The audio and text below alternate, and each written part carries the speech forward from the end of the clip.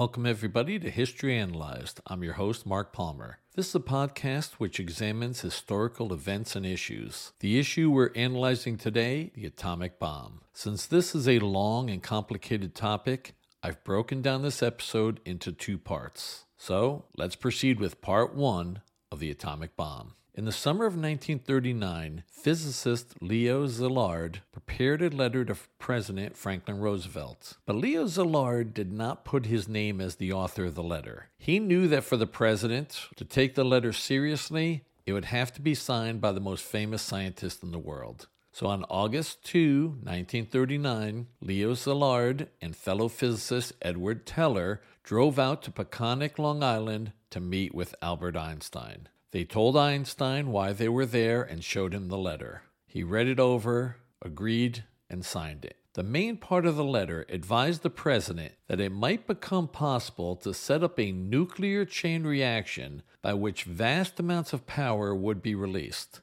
The letter further warned that this new phenomenon would lead to the construction of bombs and that a single bomb of this type, carried by a boat and exploded in a port, might very well destroy the whole port together with some of the surrounding territory. The letter also warned that Germany might be working on a nuclear chain reaction. The letter recommended that the U.S. government secure a supply of uranium ore and provide funds and coordinate the work of the physicists who were exploring atomic energy. Essentially, this letter started the Manhattan Project, the program to build the first atomic weapons. Almost exactly 6 years after the date of that letter, atomic bombs were dropped on two cities in Japan, Hiroshima and Nagasaki. In 1947, Einstein stated in an article in Newsweek magazine that he regretted signing that letter. He was quoted as saying, "Had I known that the Germans would not succeed in producing an atomic bomb, I would never have lifted a finger." By the end of World War II, the Western Allies discovered that the Germans never got close to developing atomic weapons. One reason for this was their insane racial policies, which drove so many brilliant physicists from Europe before the war. Great minds like Einstein, Leo Szilard, Edward Teller, and others had fled to America to escape the deranged racial policies of the Nazis. I think Einstein was wrong with his regrets. Of course the world would be better if nuclear weapons did not exist. I don't think any rational person would argue against that. But as the saying goes, hindsight is 20/20. In August 1939, World War II was clearly on the horizon. In fact, the war broke out 1 month later, on September 1, 1939, when Germany invaded Poland. What would have happened if the fears of Leo Szilard were realized and the Nazis had developed nuclear weapons? Fortunately for the world, Hitler did not think much about atomic research. The Germans never even got to the point of producing a nuclear chain reaction. In case you're wondering about the Japanese, they never seriously considered developing atomic weapons. I shudder to imagine what the Nazis would have done with nuclear weapons, especially considering that they developed rockets like the V-2. Does anybody believe that Hitler and all of his psychotic henchmen would have hesitated to use atomic bombs indiscriminately? If the Germans had developed atomic weapons before the United States, it would have meant a Nazi victory, and all of Hitler's psychotic plans for world domination and extermination of entire peoples would have been realized. The world was lucky that so many of these top European physicists happened to be Jewish and came to the United States in the 1930s. Instead of working for the Nazis, these geniuses helped the U.S. I've mentioned their names, so now let's take a quick look at some of these men who were influential in developing the atomic bomb. Let's start with Leo Szilard. He was born in Budapest, Hungary, and studied physics in Berlin. When Hitler rose to power, Szilard moved to England, where he developed his theory of a nuclear chain reaction. He moved to New York, and in 1940 became an American citizen. Eugene Wigner was another Hungarian-born physicist. In the 1930s, he moved to the U.S. to escape the Nazis. His specialty was atomic nuclei. Edward Teller was also Hungarian-born. Like Szilard, Teller studied physics in Germany. He moved to England and in 1935 moved to the U.S. He's now primarily known in history as the father of the hydrogen bomb. That was a much more powerful version of a nuclear explosive which was developed by the U.S. in 1952. Enrico Fermi was born and raised in Italy. In 1936, he discovered the statistical laws which are now known as the Fermi statistics. Fermi was not Jewish, but fortunately for the world, he married a Jewish woman, which caused him to leave Europe and move to the U.S. in 1938. He was instrumental throughout the Manhattan Project and is mostly noted for a series of experiments below the stadium at the University of Chicago, which led to the atomic pile and the first controlled nuclear chain reaction. As you can see, a lot of the key physicists on the Manhattan Project were Europeans that escaped the Nazis. But the man in charge of developing the atom bomb for the U.S. was a native-born American named Robert Oppenheimer. When the Manhattan Project was fully launched in the fall of 1942, Oppenheimer was already considered one of the top theoretical physicists in the world. He was placed in charge of the Los Alamos Laboratory in New Mexico and was the director of the Nuclear Weapons Project. In addition to all of these scientific masterminds, there was one other key figure in the Manhattan Project, General Leslie Groves. Although he was not a physicist, Groves did have an engineering background. He studied first at MIT and then transferred to West Point. When he graduated from the U.S. Military Academy, he entered the U.S. Army Corps of Engineers. He was the person who oversaw the entire Manhattan Project. Robert Oppenheimer was the one in charge of developing the bomb, but Leslie Groves was the person who assembled the crucial links between government, industry, science, and the military. The Manhattan Project cost approximately $2 billion. People usually think it was the most expensive program of World War II for the U.S., but it wasn't. The development of the B-29 Superfortress bomber cost approximately $3 billion. That was the largest bomber plane built until that time. It had a tremendous range of approximately 3,500 miles. You're going to hear a lot more about the B-29 in detail later on for two reasons. Number one, it was the plane that devastated Tokyo and most of Japan with the firebombing campaign of 1945. Number two, it was the plane that delivered the two atomic bombs. Before we get into what it was, the first question is why this program was called the Manhattan Project. Many people today think it's a misnomer because most of the critical work was conducted in New Mexico and other places around the U.S. far from New York City. But the first offices for the program were located at 270 Broadway in Manhattan, and there were several other facilities in Manhattan utilized for the early stages of this venture. General Leslie Groves named this atomic enterprise the Manhattan Project because it was the custom of the Army Corps of Engineer districts to be named for the city where they were located. What was the Manhattan Project? Simply stated, it was the American program during World War II to develop nuclear weapons. Although this was an American program, the U.S. was assisted by the United Kingdom as well as Canada. Britain had actually started nuclear work before the U.S. That August 1939 letter, drafted by Leo Szilard and signed by Albert Einstein to Franklin Roosevelt, delivered results.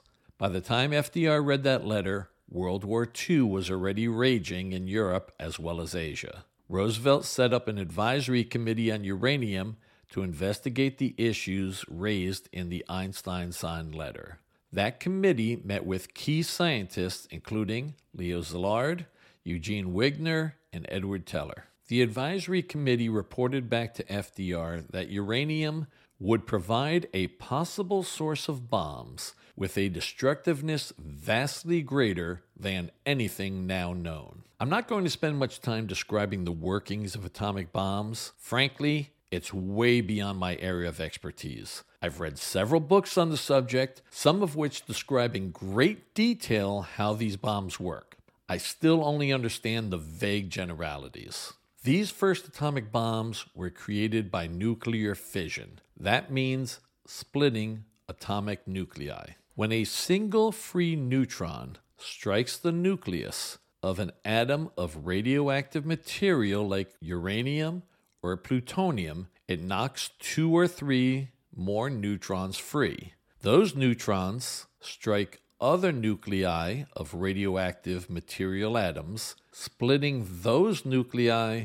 and the process repeats. This is what is called a chain reaction. This chain reaction happens instantaneously and releases tremendous amounts of energy, which creates the explosion. The first step in this nuclear program occurred in early 1940 when Columbia University was awarded $6,000 in funding. That would be the equivalent of about $125,000 in today's money. Enrico Fermi and Leo Szilard spent most of that grant money on graphite. Fermi is the person who figured out that graphite would work best for a controlled chain reaction. The graphite bricks act as a moderator. The graphite reduces the speed of neutrons and allows a chain reaction to be sustained. The first nuclear chain reaction occurred under the football field at the University of Chicago on December 2, 1942. This was 1 year after the Japanese had bombed Pearl Harbor, Hawaii, and the United States had joined World War II. Although a lot of scientific research was still necessary, the nuclear weapons program had essentially become an engineering undertaking. By that I mean that the physicists had figured out the science and proved the theories. Now they needed to develop means to create enough usable radioactive material and the processes to create the explosions. The Manhattan Project proceeded with 2 types of atomic bombs, one based upon uranium and one based upon plutonium, particularly the isotopes uranium-235 and plutonium-239. Why did the Manhattan Project develop both uranium and plutonium bombs? Scientists in the Manhattan Project understood that uranium-235 was the most likely source of a nuclear detonation. The problem was accumulating enough of that isotope. Only about 7% of natural uranium is the isotope uranium-235. The most common uranium isotope is uranium-238, but it was not considered suitable for a nuclear weapon. In 1942, General Leslie Groves selected a sparsely populated area of Oak Ridge, Tennessee, to build a massive facility to enrich uranium to create the isotope uranium-235. By the end of the war, over 80,000 people were working at the Oak Ridge facility. What about plutonium as a basis for an atom bomb? Although uranium was discovered in the late 1700s, plutonium was a new element. Plutonium was only discovered in December 1940 at the University of California at Berkeley. By the way, it was named plutonium after the 9th planet, Pluto, since the 2 previously discovered elements, uranium and neptunium, were named after the 7th and 8th planets in our solar system, Uranus and Neptune. And before anybody has a fit, I'm aware that in 2006, the International Astronomical Union issued a ruling that Pluto was no longer considered a planet, but is now one of the several dwarf planets in our solar system. But in 1940, Pluto was still designated as a planet. Anyway, back to plutonium. Plutonium is considered a man-made element. It's true that scientists have found trace elements of naturally occurring plutonium, but only under extremely rare geologic situations. Thus, as one of the first steps in the Manhattan Project, enough plutonium, specifically the isotope plutonium-239, had to be created. Plutonium has an atomic number of 94, and uranium has an atomic number of 92. Atomic numbers are the number of protons in the nucleus of an atom. To create plutonium, scientists use a reactor to add 2 protons to uranium. I do not understand how this is done. The part I do grasp is that scientists can take the type of uranium which is not the proper isotope for a chain reaction, but convert it into plutonium which is suitable for a chain reaction. Starting in late 1942, General Leslie Groves oversaw the construction of a plutonium production complex in Hanford, Washington. There were other facilities scattered around the U.S. for the Manhattan Project, but the big three were Oak Ridge to produce uranium-235, Hanford to produce plutonium-239, and the actual facility for the scientists to design an atom bomb. Robert Oppenheimer owned a ranch in New Mexico and suggested New Mexico as a place to build the laboratory complex. In the fall of 1942, a large plot of land at Los Alamos, which is northwest of Santa Fe, was purchased to build the facility. As I mentioned earlier, at the Los Alamos complex, Robert Oppenheimer and his crew developed two types of atom bombs, one based on uranium and the other based on plutonium. Why did they develop two types of atomic bombs? The uranium bomb was much simpler. It was described as a gun-type bomb, which fired a mass of uranium-235 at another mass of uranium-235. This created the explosion. Since it was simpler, why not just go with the uranium-type weapon? It's because it was difficult to find or create sufficient amounts of uranium-235. Scientists could create plutonium much easier, including the important isotope of plutonium-239, as they were doing in the nuclear reactors in Hanford, Washington. The gun-type bomb would not create a nuclear explosion using plutonium. So scientists at the Los Alamos facility developed the implosion-type bomb. That means using explosive charges to compress a sphere of plutonium very rapidly to a density sufficient to make it reach critical mass and produce a nuclear explosion. Apparently, this was a much more difficult device than the gun-type bomb used for uranium. Although it was the more complicated device, the fact that they could produce plutonium much easier than weapons-grade uranium made a plutonium bomb a lot more attractive. Robert Oppenheimer's team at Los Alamos was positive that the uranium-based bomb would work. They were so sure of it that they didn't even test a uranium-based bomb before they used it on Hiroshima. The scientists at Los Alamos were not as positive about the plutonium bomb, so they decided to test it. The code name for the nuclear test was Trinity. The test occurred at the bombing range near Alamogordo Army Airfield in New Mexico. The plutonium-based test weapon was nicknamed the Gadget. It was exploded early in the morning, matter of fact, before sunrise, on July 16, 1945. The test was a complete success. The world had entered the atomic age. Among the many observers of the Trinity test were Enrico Fermi, General Leslie Groves, and the mastermind of the project, Robert Oppenheimer. Oppenheimer later recalled that the explosion made him think of a verse from the Hindu holy book, the Bhagavad Gita. Now I am become death, the destroyer of worlds. The gravity of the situation was not lost on Oppenheimer or, presumably, any of the other people who witnessed the giant mushroom cloud in New Mexico that day. What was Japan's military situation in July 1945? They had no allies. Nazi Germany and fascist Italy had already unconditionally surrendered.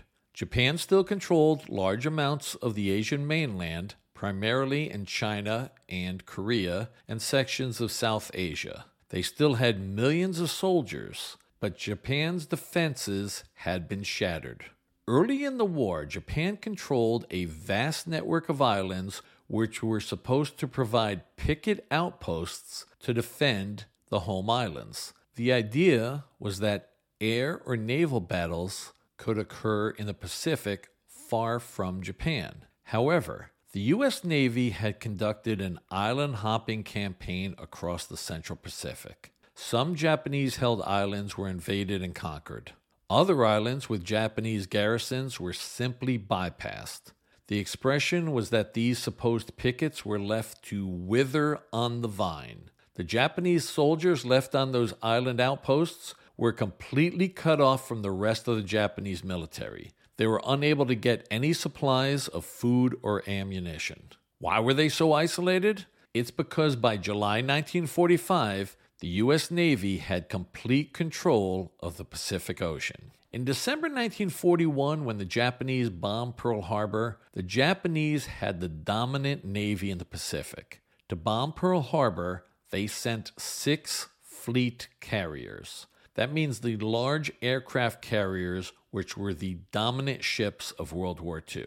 By the summer of 1945, the Japanese Navy was essentially gone. In contrast, the American Navy had become the largest the world had ever seen. As an example, the U.S. had 3 aircraft carriers in the Pacific in December 1941. By the time Japan surrendered in August 1945, the U.S. had 99 aircraft carriers. 71 of those were the smaller escort-type carriers, but there were also 28 fleet carriers, which were the large aircraft carriers like the famous USS Enterprise. The main purpose of the island hopping campaign was to get military bases close enough to the Japanese home islands so that the United States bombers could take the fight to Japan. As I mentioned earlier, the one military program for the United States of World War II that was more expensive than the Manhattan Project was the development of the B-29 bomber. B-29s could take off from the American air bases in the Mariana Islands of Saipan and Tinian and bomb the Japanese home islands and return to their home air bases. The B-29 was easily the most advanced bomber built through the end of World War II. Besides its range, the B-29 could hold a substantial amount of bombs. Originally, the U.S. was using conventional explosive-type bombs on Japan. These were the type of bombs that blow up buildings and things and people. This was part of the precision bombing campaign. Theoretically, precision bombing meant bombing during the day so the crews could see their targets. U.S. planes used the Norden bomb sight, which was a technological marvel for the time. The idea was that they could bomb specific facilities of military importance. The distance to the 4 main islands of Japan from the forwardmost U.S. air bases was far too great for any planes other than B-29s. This meant that the bombers could not have fighter planes to escort them and protect the B-29s. To avoid being shot down, the B-29s flew at very high altitudes. But high-altitude bombing meant that the bombs were blown all over the place by the jet stream. In World War II, the jet stream was not fully understood. But American bombing crews saw that dropping bombs at 30,000 feet meant that the high winds scattered their bombs all over the place. Another weather problem for precision bombing was the frequent cloud cover over Japan. As a result of the jet stream winds and cloud cover, the high-altitude conventional bombing by the U.S. was hitting their targets less than 10% of the time. Clearly, this wasn't working. That's why when General Curtis LeMay took over the bombing of Japan program in January 1945, he decided to change tactics. Here were his changes. Number 1, B-29s would fly at 7,000 feet instead of 30,000 feet. This avoided the winds of the jet stream, which were scattering bombs everywhere. Number 2, flying at 7,000 feet exposed B-29s to Japanese fighter planes, so the B-29s would fly at night. This worked very well. American bombers met with little resistance from fighters when conducting air raids at night. Change number 3. Since they were avoiding Japanese fighters, the B-29s were stripped of non-essentials, including guns and gunners, to be able to carry more bombs. And change number 4, the most important innovation was changing from explosive bombs to inflammatory munitions. With fire bombs, the crews did not have to aim at a specific target. The idea was to drop incendiaries in the middle of an urban area and set the city ablaze. I've always been amazed that so many people have so much angst over the 2 atomic bombs on Hiroshima and Nagasaki, yet never seem concerned about the firebombing operation. I'm not saying that the nuclear bombs were not horrific weapons which still hang over our heads today. All I'm pointing out is that the American campaign of incendiary bombing of Japan was much more devastating and killed many more people. And do you know what was in those incendiary bombs? Napalm. That's right, napalm. When you think of napalm, you always think of Vietnam. But napalm was first being used in World War II. And in case you don't know what it is, napalm is a mixture of a gelling agent with a volatile fuel, usually gasoline. It was like explosive jelly. When the bomb would explode, it would send napalm in all directions, lighting the whole area on fire. Napalm burns at temperatures over 1,600 degrees Fahrenheit, over 1,600 degrees, and it was sticky. Napalm would adhere to just about everything, even vertical surfaces, and napalm would also stick to human beings. Let's describe the most destructive bombing raid in history. It was called Operation Meeting House. On March 9, 1945, 334 B-29s took off from air bases in the Mariana Islands heading for Tokyo. After midnight, which made it March 10, 1945, those planes dropped 1,667 tons of napalm-filled incendiary bombs on the Japanese capital. We don't have exact figures, but somewhere over 100,000 people were killed in that one bombing raid. This was the highest death toll of any air raid during World War II. That one firebombing raid of Tokyo in March 1945 killed more people than either of the atomic bombs dropped on Hiroshima or Nagasaki. As a comparison, the bombing of Dresden, Germany a month earlier had resulted in around 25,000 deaths. The firebombing of Tokyo that night destroyed 16 square miles of the city. That is an enormous area. It is also estimated that approximately 1 million people were rendered homeless from this aerial attack. This firestorm in Tokyo was truly hell on earth. Consider these conditions in Tokyo during the firestorm of March 10, 1945. Temperatures on the ground reached an incomprehensible 1,800 degrees Fahrenheit in some locations. The intense fires sucked the oxygen out of the air, asphyxiating those people who did not simply burn to death. The clothes people were wearing literally burst into flames from the heat. Glass and windows began to liquefy. Cyclone-type winds from the firestorm blew the liquefied glass everywhere, and it fell onto people like a literal rain of fire. For some reason, so many people have a lot of misgivings over the atomic bombs, but no qualms over these napalm raids which killed more people. And the event I just described was one raid on one city. American planes in 1945 firebombed more than 60 Japanese cities, killing hundreds of thousands of Japanese. When the Trinity test proved that the plutonium bomb would work on July 16, 1945, President Truman was at the Potsdam Conference outside of Berlin. This was a meeting between Truman, Soviet dictator Joseph Stalin, and British Prime Minister Winston Churchill. Actually, during the Potsdam Conference, Churchill was notified that his party lost the British elections and he was no longer Prime Minister. Clement Attlee came to Potsdam to replace Churchill for the remainder of the conference. When Truman received word that the atomic test in New Mexico had been a success, he told the British because we were very close allies.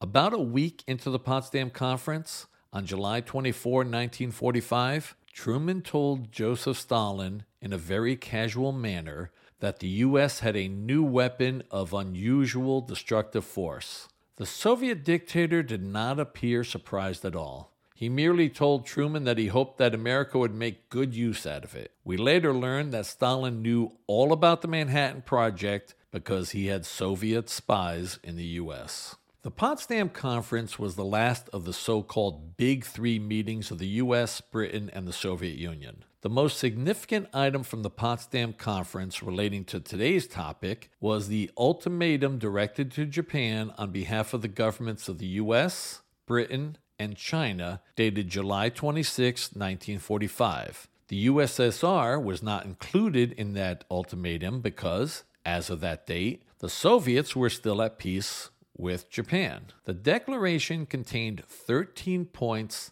outlining the opportunity for Japan to end World War II.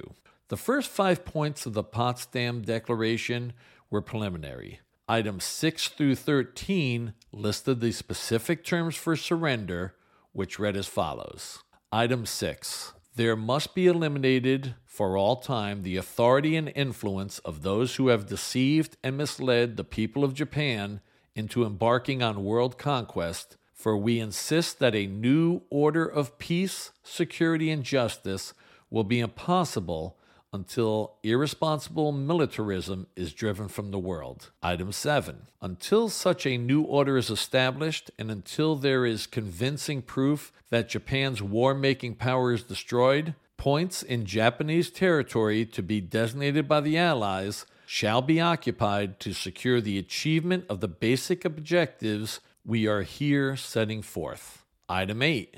The terms of the Cairo Declaration shall be carried out, and Japanese sovereignty shall be limited to the islands of Honshu, Hokkaido, Kyushu, and Shikoku, and such minor islands as we determine.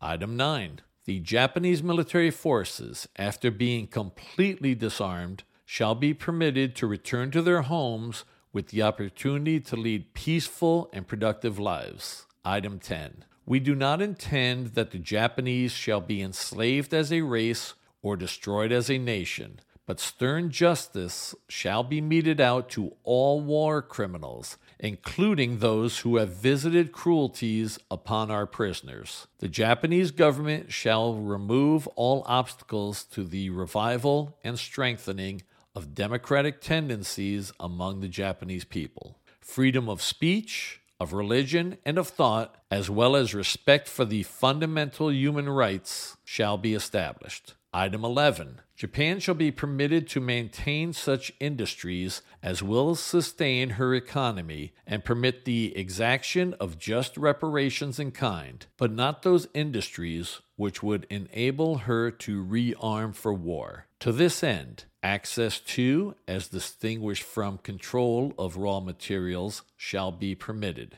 Eventual Japanese participation in world trade relations shall be permitted. Item 12. The occupying forces of the Allies shall be withdrawn from Japan as soon as these objectives have been accomplished and there has been established, in accordance with the freely expressed will of the Japanese people, a peacefully inclined and responsible government. And finally, item 13. We call upon the government of Japan to proclaim now the unconditional surrender of all the Japanese armed forces and to provide proper and adequate assurances of their good faith in such action. The alternative for Japan is prompt and utter destruction. Item number 8 of the Potsdam Declaration references the Cairo Declaration. A conference was held in Cairo, Egypt in November 1943 involving Franklin Roosevelt on behalf of the U.S., Winston Churchill on behalf of Britain, and Generalissimo Chiang Kai-shek of the Republic of China. The Soviet Union was not represented at that conference. The three allies at Cairo issued a joint declaration directed to Japan, which read as follows. The several military missions have agreed upon future military operations against Japan. The three great allies expressed their resolve to bring unrelenting pressure against their brutal enemies by sea, land, and air. This pressure is already rising. The three great allies are fighting this war to restrain and punish the aggression of Japan. They covet no gain for themselves and have no thought of territorial expansion. It is their purpose that Japan shall be stripped of all the islands in the Pacific which she has seized or occupied since the beginning of the First World War in 1914, and that all the territories Japan has stolen from the Chinese, such as Manchuria, Formosa, the Pecadores, shall be restored to the Republic of China. Japan will also be expelled from all other territories which she has taken by violence and greed. The aforementioned three great powers, mindful of the enslavement of the people of Korea, are determined that in due course Korea shall become free and independent. With these objects in view, the three allies, in harmony with those of the United Nations at war with Japan, will continue to persevere in the serious and prolonged operations necessary to procure the unconditional surrender of Japan. What all of this meant was that by July 26, 1945, the Japanese had been advised of the specific items for surrender. After the surrender of Germany, the Japanese contacted members of the Soviet government to see if the USSR would act as an intermediary for a possible settlement of the war between the US and Japan. These attempts went nowhere because Joseph Stalin had no intention of facilitating an end to the war in the Pacific. I'll explain why. People think of World War II as two basic sides. You have the Allies on one side, comprised of the US, Britain, the Soviet Union, and China. And on the other side, you have the Axis powers of Nazi Germany, Imperial Japan, and Fascist Italy. There were some other minor countries on each side, but these were the main ones. Remarkably, the Soviet Union and Japan were not at war with each other until August of 1945. This is amazing since they shared a large land border because Japan had annexed the Manchuria region of China in 1931. But both Japan and the USSR felt it was advantageous to leave each other alone. In April 1941, the Japanese and the Soviets signed a neutrality pact. They pledged not to fight each other for 5 years. This meant that while they were fighting each other's allies, Japan and the Soviet Union did not fight each other. This allowed Japan to concentrate on expanding southward, eventually leading to conflict with the U.S. and the bombing of Pearl Harbor. Why am I bringing this up? A conference was held in Tehran, Iran, from November 28 through December 1, 1943. At that meeting, U.S. President Franklin Roosevelt and British Prime Minister Winston Churchill met with Soviet dictator Joseph Stalin. At that conference, Stalin verbally promised Roosevelt and Churchill that the USSR would join the war against Japan once Germany was defeated, but there were no details. This was remedied at the next so-called Big Three conference, which occurred in February 1945 at Yalta. That's a city on the Crimean Peninsula in the Black Sea, which, at that time, was part of the Soviet Union. It was clear that Germany was close to defeat, but that Japan might hold out for a long time. In February 1945, it was unknown whether the atomic weapons would work, so the concern of the Western Allies was how to defeat Japan after Germany surrendered. At the Yalta Conference in February 1945, FDR pressed Stalin to a specific commitment of going to war against Japan once Germany was defeated. Stalin agreed to wage war on Japan within 3 months of the surrender of Germany. VE Day, meaning victory in Europe, was May 8, 1945. This meant that the Soviets were pledged to fight Japan by August 8, 1945. For once, Joseph Stalin was true to his word. On August 8, 1945, the USSR declared war on Imperial Japan. Now, some people are under the delusion that the Soviets declared war on Japan just because Stalin was fulfilling a promise to America and Britain. That was definitely not it. Stalin was a monster who only did things that were in his best interests. Stalin wanted to get into the Pacific War to gain territories.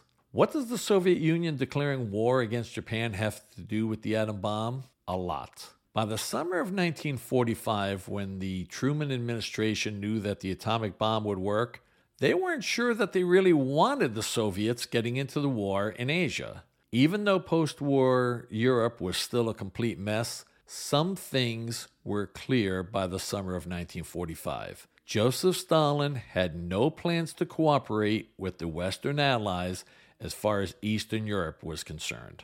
Stalin wanted the Eastern European countries to become communist satellites and to serve as a buffer region between the Western powers and the Soviet Union. If the Soviets conquered large territories in Asia, wouldn't Stalin act the same way in Asia as he had in Eastern Europe? And in case you're wondering, the answer is, of course he would. Case in point, look at the brutal regime that was set up in North Korea, which remains in effect to this day. So let's discuss the actual bombings on Hiroshima and Nagasaki. On August 6, 1945, at 2:45 a.m. local time, a B-29 bomber took off from the American Air Base on the island of Tinian in the Mariana Islands. The B-29 was commanded by pilot Paul Tibbets. In World War II, the aircraft commanders liked to name their planes and paint the names on the front. This plane was nicknamed the Enola Gay. It was named after the mother of Paul Tibbets. The distance between Tinian Island and Hiroshima is approximately 1,500 miles. Only a B-29 could fly that distance and return to base. But the B-29 was also necessary for this mission because it was large and could handle the extreme weight of an atomic bomb. The bomb utilized that day was a uranium device nicknamed Little Boy. Despite the name, it was actually quite large. The Little Boy bomb was 12 feet long and weighed approximately 9,000 pounds. The Enola Gay was accompanied that day by 2 other B-29s. One plane was there to film the explosion. The other plane was there to record measurements of the nuclear blast. It took 6 hours to reach the primary target city of Hiroshima. That city had a population of approximately 300,000 people. The weather was clear. Little Boy was released at 8:15 a.m. Hiroshima time from an elevation of 31,060 feet. Little Boy never hit the ground. The bomb took about 53 seconds to drop to the predetermined detonation height of 1,900 feet above the city. By the time of the explosion, the Enola Gay had traveled about 11.5 miles before those on the B-29 felt the shock waves of the atomic blast. Ironically, before that day, people in Hiroshima had thought that they were lucky because their city had never been firebombed by the Americans. The U.S. military had excluded Hiroshima because they wanted the city to be intact so the devastation from one atomic bomb would be fully apparent. The fortunate people in Hiroshima that day never knew what hit them. They were killed instantly. The unlucky ones survived the blast and died of the extreme heat caused by the nuclear explosion. And then many more would die of radiation poisoning. We do not have exact figures, and there are some conflicting estimates, but it's believed that approximately 80,000 died on August 6, 1945 from the nuclear detonation over Hiroshima. Tens of thousands more would die of radiation poisoning. 2 days after the obliteration of Hiroshima, the USSR declared war on Japan. That was on August 8th. Just after midnight local time on August 9th, the Red Army attacked the Japanese army in Manchuria. Also occurring on August 9, 1945, America dropped the second atomic bomb. This was a nuclear device using plutonium. This bomb had been nicknamed Fat Man. So many people know the name of the B-29 which delivered the bomb on Hiroshima, the Enola Gay,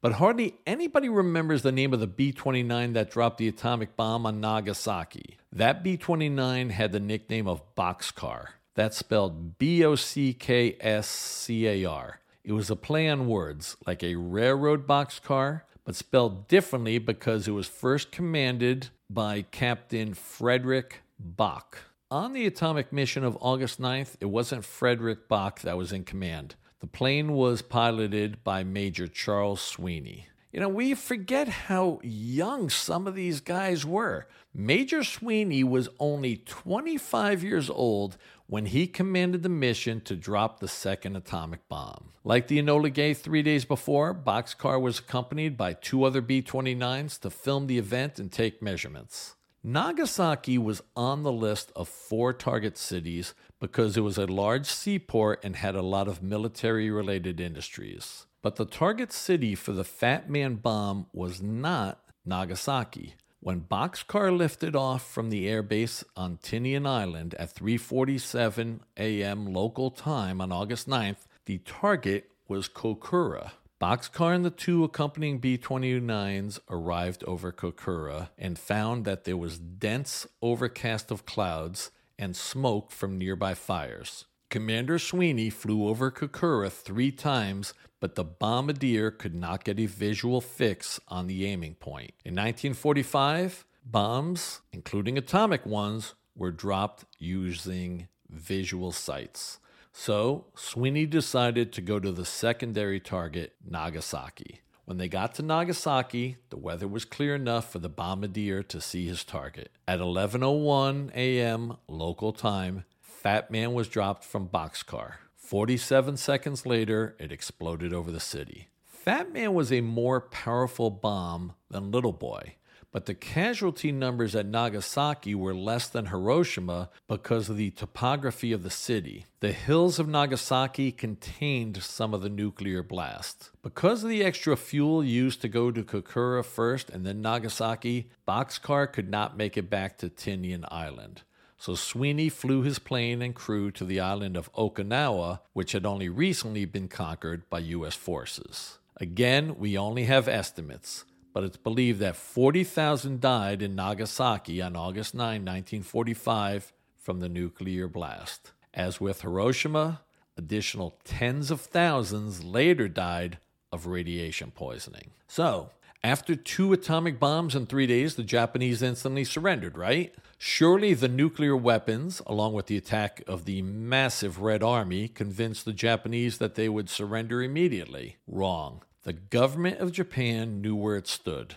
The terms for surrender had been laid out in the Potsdam Declaration, which I read to you earlier. President Truman issued a broadcast on August 6th after the first atomic weapon had been dropped on Hiroshima. Here are the pertinent parts of Truman's broadcast. A short time ago, an American airplane dropped 1 bomb on Hiroshima and destroyed its usefulness to the enemy. That bomb has more power than 20,000 tons of TNT. The Japanese began the war from the air at Pearl Harbor. They have been repaid manyfold, and the end is not yet. With this bomb, we have now added a new and revolutionary increase in destruction to supplement the growing power of our armed forces. In their present form, these bombs are now in production, and even more powerful forms are in development. It is an atomic bomb. It is a harnessing of the basic power of the universe. The force from which the sun draws its power has been loosed against those who brought war to the Far East. We are now prepared to destroy more rapidly and completely every productive enterprise the Japanese have in any city. We shall destroy their docks, their factories, and their communications. Let there be no mistake. We shall completely destroy Japan's power to make war. It was to spare the Japanese people from utter destruction that the ultimatum of July the 26th was issued at Potsdam.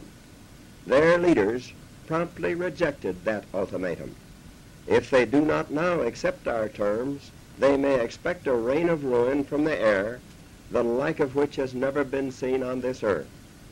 So why didn't Japan immediately surrender? It was because of the political structure running the country at that time. Here was the situation. Decisions such as whether or not to surrender had to be made by the Supreme Council for the direction of the war. This council had been created in 1944 and consisted of the Prime Minister, the Minister of Foreign Affairs, the Minister of the Army, the Minister of the Navy, Chief of the Army General Staff, and Chief of the Navy General Staff. This council is usually referred to as the Big Six. The Supreme Council met on August 9th. At that point, they knew of the atomic bomb on Hiroshima and that the Soviet Union had declared war the night before. During the meeting, they were advised that another atomic bomb had been dropped on Nagasaki. Remarkably, the news of 2 atomic bombs and the Soviet entry into the war did not convince the Big Six to immediately surrender. They were split 3-3 about whether or not to keep fighting or whether to surrender. The 3 members of the Supreme Council who wished to surrender were the Prime Minister, Foreign Minister Togo, and Minister of the Navy, Admiral Yonai. They were willing to accept the Potsdam Declaration provided that Japan could keep its emperor. The other 3 members of the Big Six were Minister of the Army, General Anami, Chief of the Army General Staff, General Uematsu, and Chief of the Navy General Staff, Admiral Toyoda. Those 3 members of the Supreme Council would only agree to surrender with these 4 conditions. Number 1, the emperor would remain as head of state. Number 2, Japan would handle its own disarmament. Number 3, any Japanese accused of war crimes would be tried by the Japanese themselves in Japan. And number 4, there would be no occupation of Japan. It was clear that the Allies would not accept those terms. So the military leaders proposed to continue fighting until the U.S. and its allies would agree to those 4 conditions. Under the Japanese governing system, the Big Six of the Supreme Council could only act when they were unanimous.